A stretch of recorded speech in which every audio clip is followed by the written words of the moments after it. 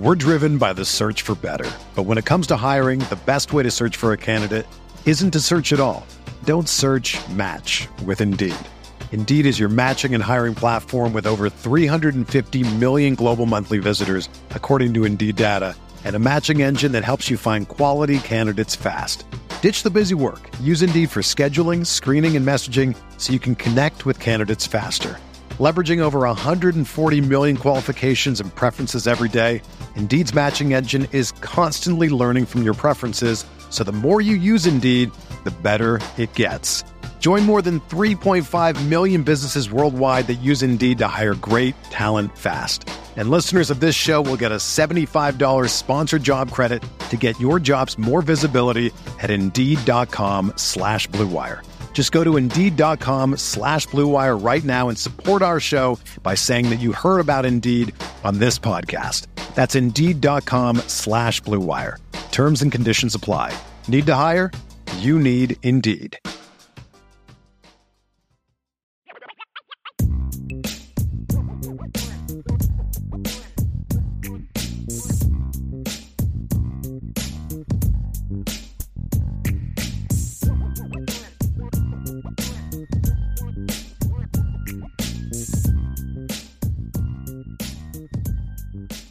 So we do have a couple shows here, or a couple questions here that we're going to get into. We're probably not going to have a super long mailbag because we don't have a ton of questions, unless you guys want to get some more in there.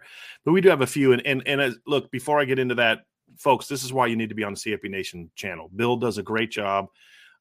He's a lot like me in that he's very opinionated. I think he'll admit when he's wrong, but you better be pretty clear, make a pretty strong argument about it.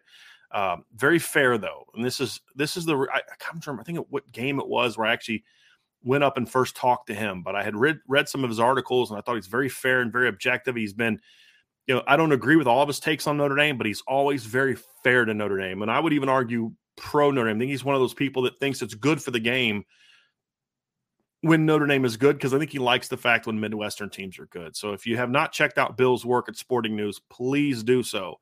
He does a great job with his written content, but he also does a great job on the CFP Nation channel. And so we've had some meetings here about some things we're going to do to try to get more from them here over the summer, and some different things that we got planned. And of course, doing more with us will be something. We'll have him on again this summer. There's no doubt about it. So hope you guys enjoyed that conversation.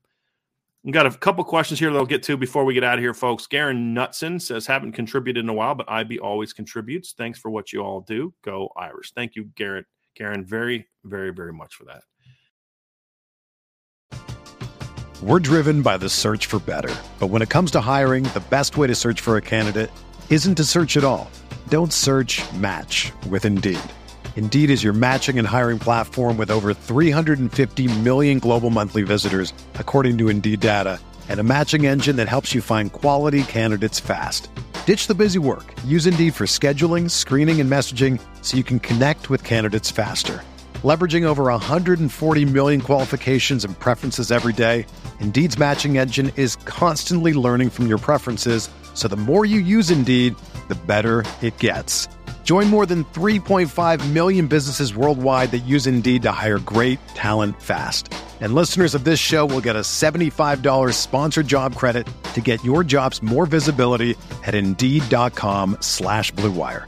Just go to Indeed.com/Blue Wire right now and support our show by saying that you heard about Indeed on this podcast. That's Indeed.com/Blue Wire. Terms and conditions apply. Need to hire?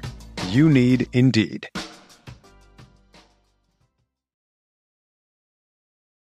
Rob Osgood says, guys, I would love to see a top 25 QB list like this preseason after game 4, after game 8, and then another into the regular season, see how it changes. Now, I think Bill said this during his show. He does update his throughout the year. It's not like every week, but like periodically. I don't know if it's 4 games or half the season or whatever, but he does update it throughout the season, and which is a good read. So I would check that out. And I don't know, I may do something like that this year. I'm not sure. I'm still thinking through one of the things I've been doing this week, which is why we haven't had as much written content at Irish Breakdown, is because this week's been a long week of trying to put together some different some different things in regard to what our summer schedule is going to be, we're making some changes to our podcast and what that's going to look like. So there's a lot of different things going on that are gonna result in some changes in the type of content that we're gonna have, where certain things are gonna be found. Some things we would always do in written articles. Now I'm gonna start doing more on the message board. Got a couple other things planned that I can't really get into just yet on this one, but that's kind of what we've been working on all week is really getting that stuff figured out and getting that stuff planned. So, that's an interesting idea, very interesting idea of something to discuss. And DJ Holman with a question. He says, because he's been committed for a while, drop in rank and the focus on Nelson and Riddell, some fans overlook question Jack Larson. Could you explain why he's still a good piece in the 2024 class? Yeah, DJ, there was somebody today on our message board that said something like Notre Dame should drop him from the class and try to take Jaden Riddell and Carter Nelson, and I just strongly oppose that. Number one, I think that Jack Larson is it's what you said, though.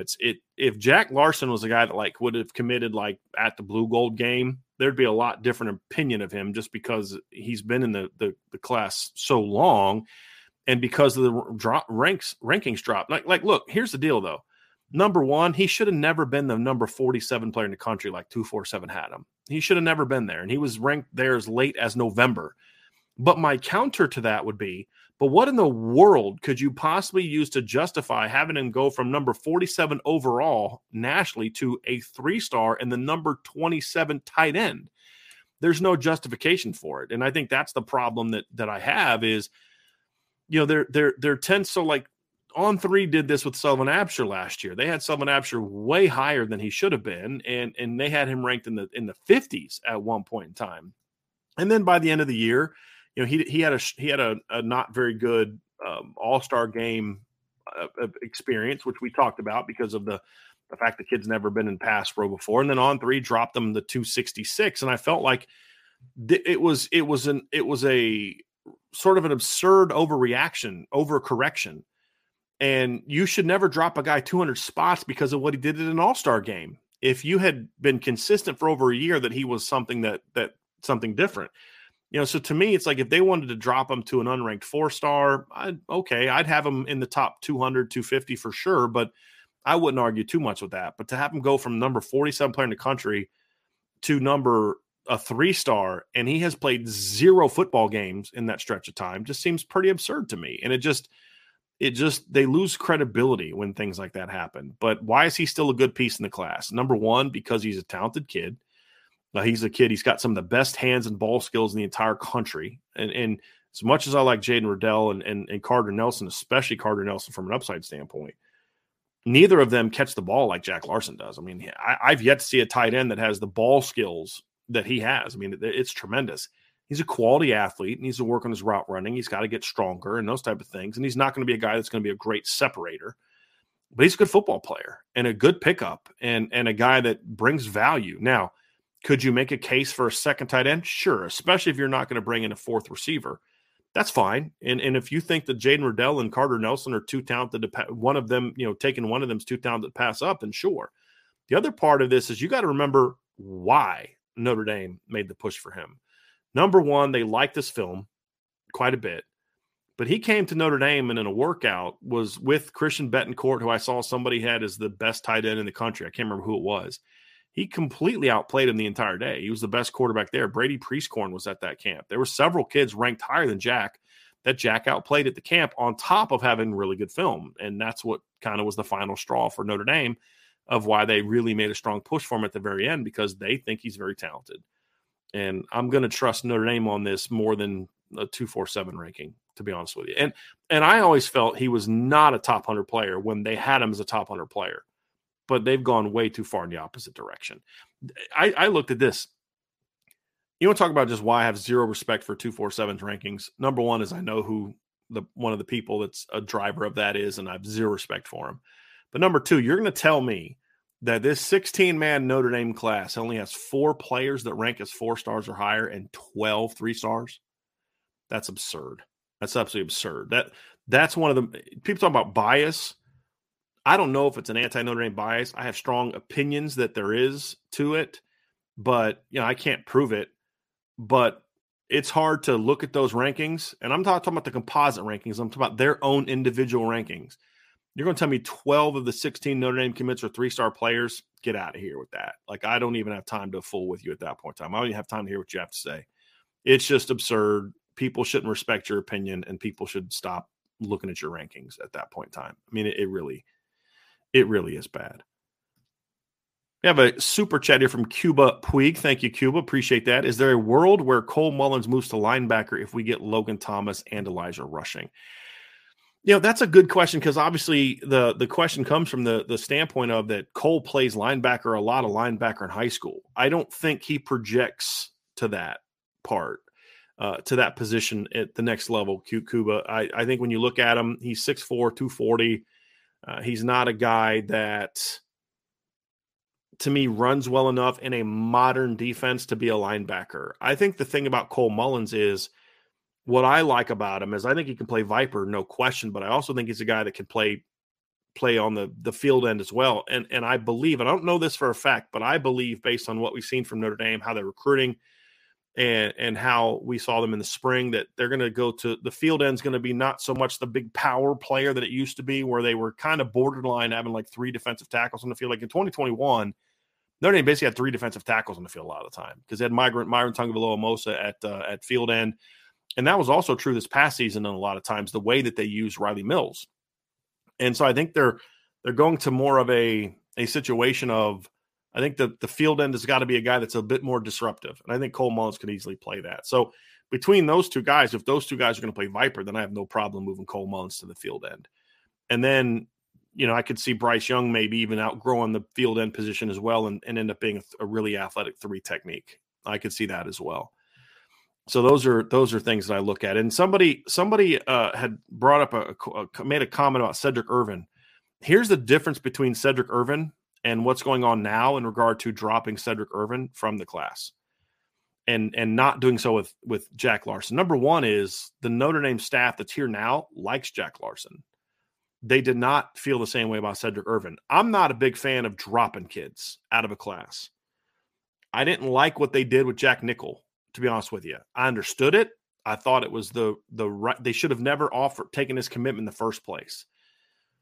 With Cedric Irvin, the difference is, as I said, that was a new staff, new running backs coach, new head coach, and they were honest with the kid. And the people that wanted Cedric, was Brian Kelly and Lance Taylor, were no longer here. And Coach McCullough, and I don't believe Coach Reese supported the decision to bring on Cedric Irvin. He did support the decision to not have him in the class, and they were honest with him. Look, you're not going to play here. And I always think you should be honest with a kid. If you don't think a kid could play for you, and he's a kid you kind of inherited, one of the discussions I'm going to have tomorrow, there's a lot of stuff about what Pat Narduzzi said about Deion Sanders and how he's building his Colorado team. That's going to be one of my rundown topics tomorrow, is going to be that, because, if you don't think a kid can play for you, you have the right to tell him that. And then he can kind of do what he's going to do with that. But why bring a kid to play for you when you don't think he can play for you, and kind of waste his career? Let him find another home, as long as you're honest with him. So I think that's to me, a different situation. Now, that's not something I'm going to do if, like, you recruited a guy and he's been committed to you Jack Larson's going on to being almost a year since he committed to Notre Dame. And now all of a sudden you can find someone better, so you just kick him to the curb. No, I can't support that. I can't support that. I really can't. I can't go there with that one. And but at the end of the day, the staff doesn't view it that way. They really like Jack Larson. That's the difference. Shamrock Sean says, what does Hartman have to accomplish during the season to win the Heisman? Also, is there a specific place fans can buy a Hartman jersey? I don't know about Hartman jersey. I don't know if the bookstore has them or not. I have not been to the bookstore in a very long time,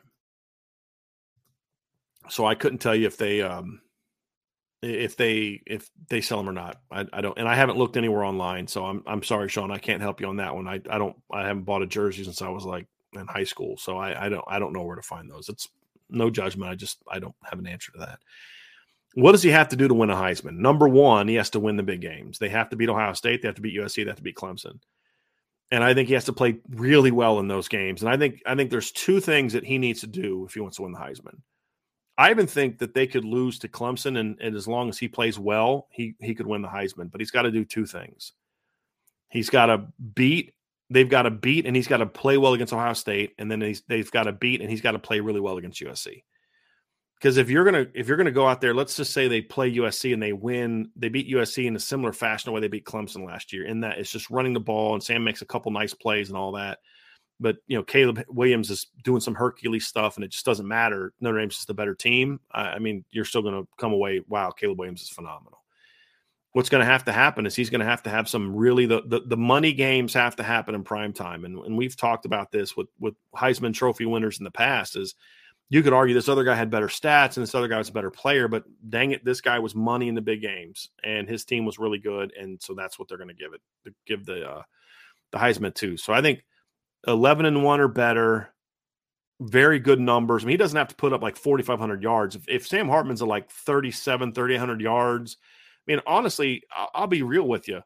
If his numbers look like they did last year on a per game basis, I mean, if you look at what Sam Hartman did last year and say, because like he only played 12 games because he missed the opener, and then played in the bowl game, so he has a 12 game average.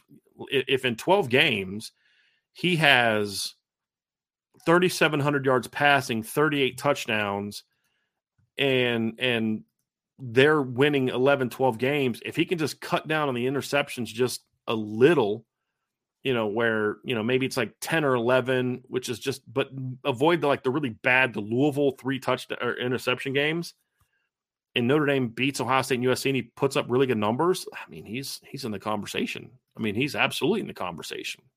Because remember, the Heisman's it's basically going to go to somebody that plays for one of the best teams in the country more often than not, unless you have like a crazy Lamar Jackson type of season. Heisman more often than not goes to who's the best skill player on the best team, one of the best teams in the country, and that's just kind of what it is. So they're going to have to be one of the best teams, and he's going to have to play really well in the money games, and that's to me, that's how Sam Hartman can find himself in the Heisman conversation. Irish Fan 15, early prediction for LSU and Florida State.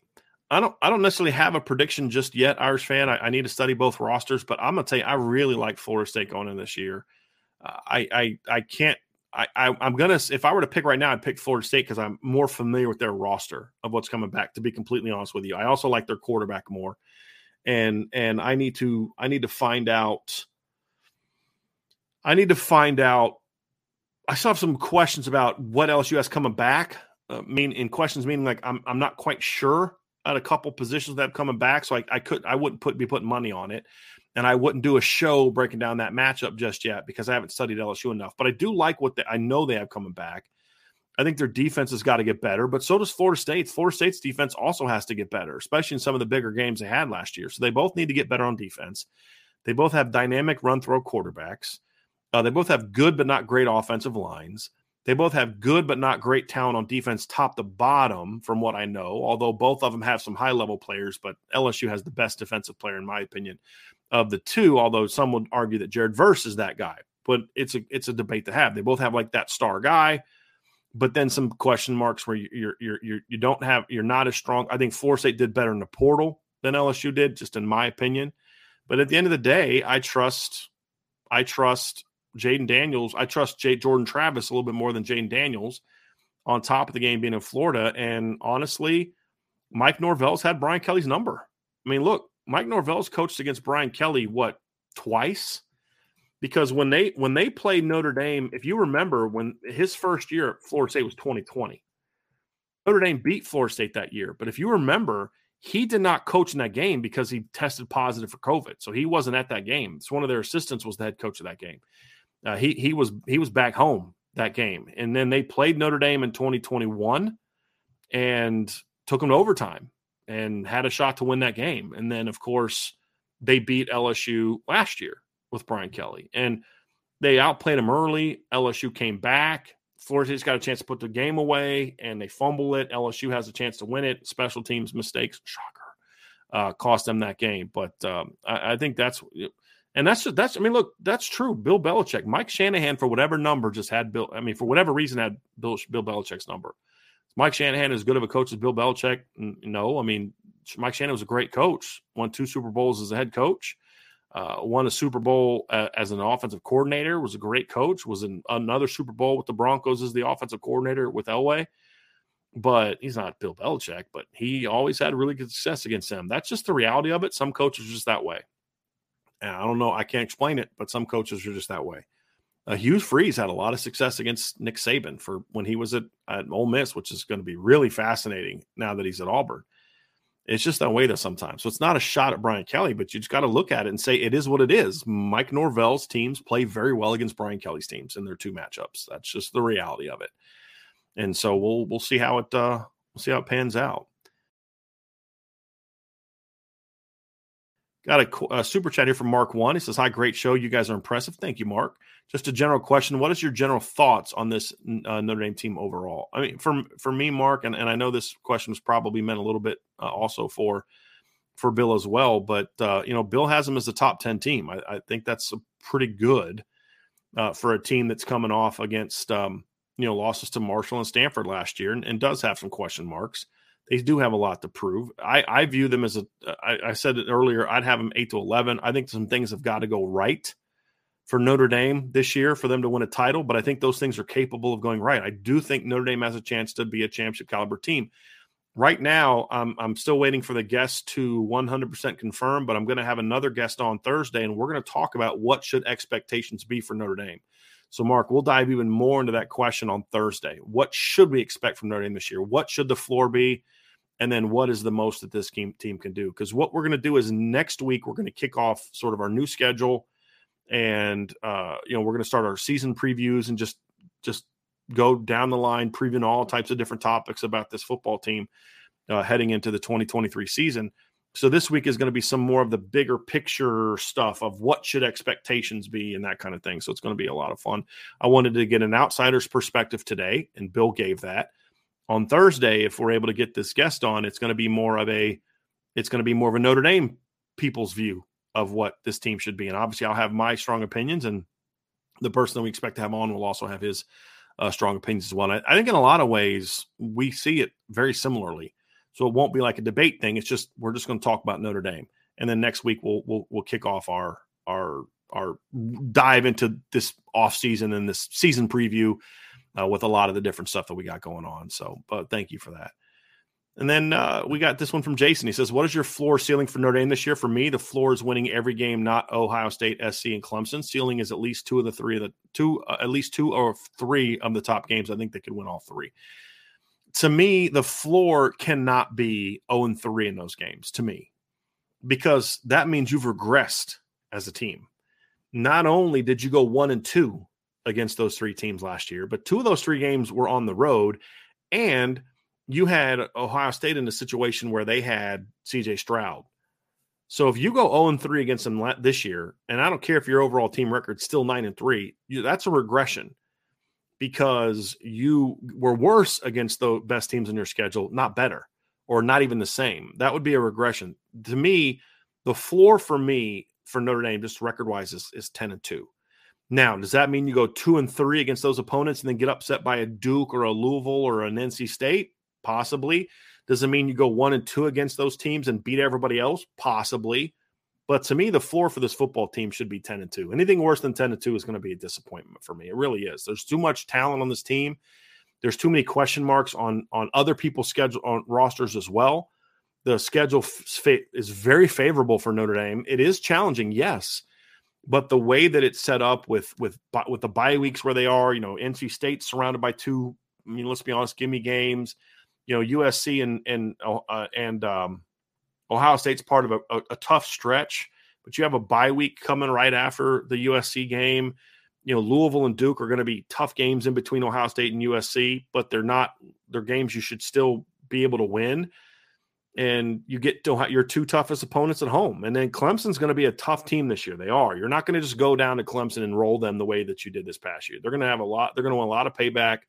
That's going to be, in my opinion, a much more competitive game, and not even just because it's on the road. If they were going to come back to Notre Dame this year, I'd still say the same thing. That was a fluky game. You're not going out there the next 3 weeks in a row playing Clemson and running for 286 yards with no ability to throw the football and beat them by 21 the way that you did. It just that's not how football works. Just like if Notre Dame and Miami would have played a week later, I don't think Miami beats them 41-8. I don't think that's how it goes. So it's going to be a tough game, but you've got to go at least 1-2 against those teams, especially since 2 of them are at home. And so to me, that's the floor. The ceiling to me is a team that's playing the championship game. I mean, that's the ceiling. Am I saying – it's funny, I was having this conversation with Sean Davis before his show started, but we were having this conversation, and it's like, no, I'm not in a position where it's championship or bust for me, where if they don't win a championship, it's disappointing, it's you didn't do a good job, and I'm not there yet. I don't think this team is quite there yet. But that's what I think this team is capable of if it reaches its full potential, is getting to the playoff and winning a game. That's what I think this team is capable of. That's the ceiling for me.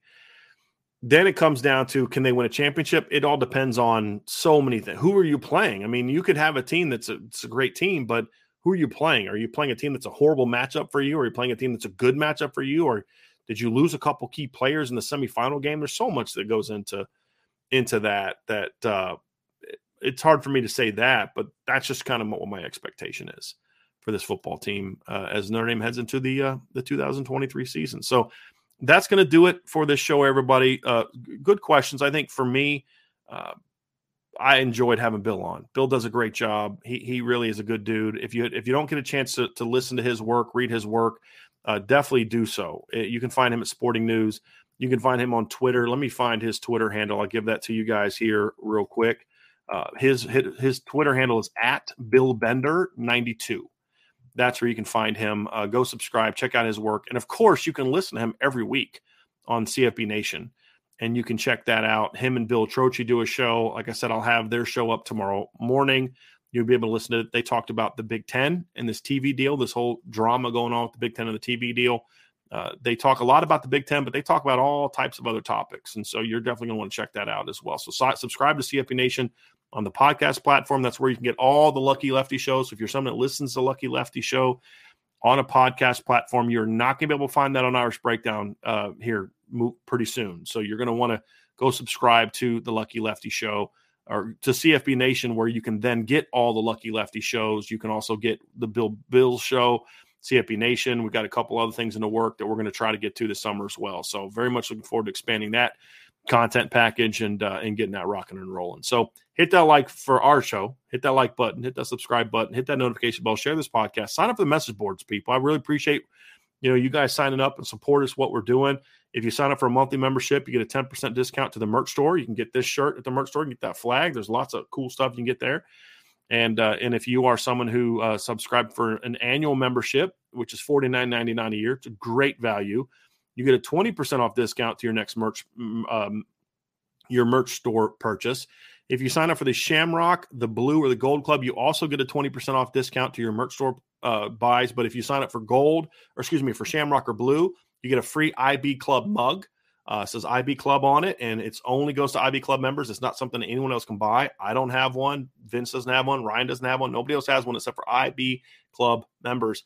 And if you sign up for the Gold Club, you not only get the mug, but then you get an IB Gold Club t-shirt that also is exclusive to IB Club members. So definitely take that out. And of course, when you do that, you're supporting us and you're helping us grow. I'm trying to make some moves this summer. I'm hoping to be able to go do some things with some hires.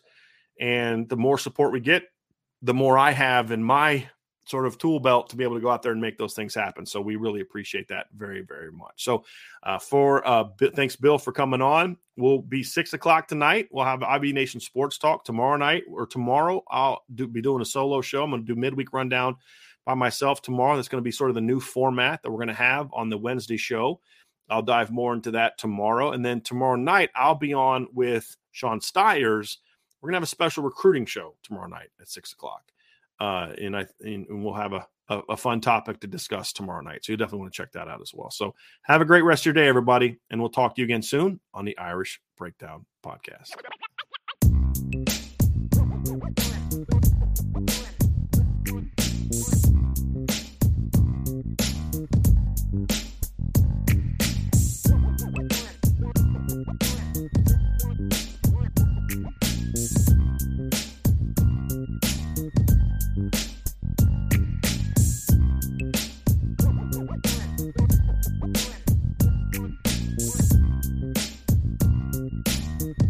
Mm-hmm.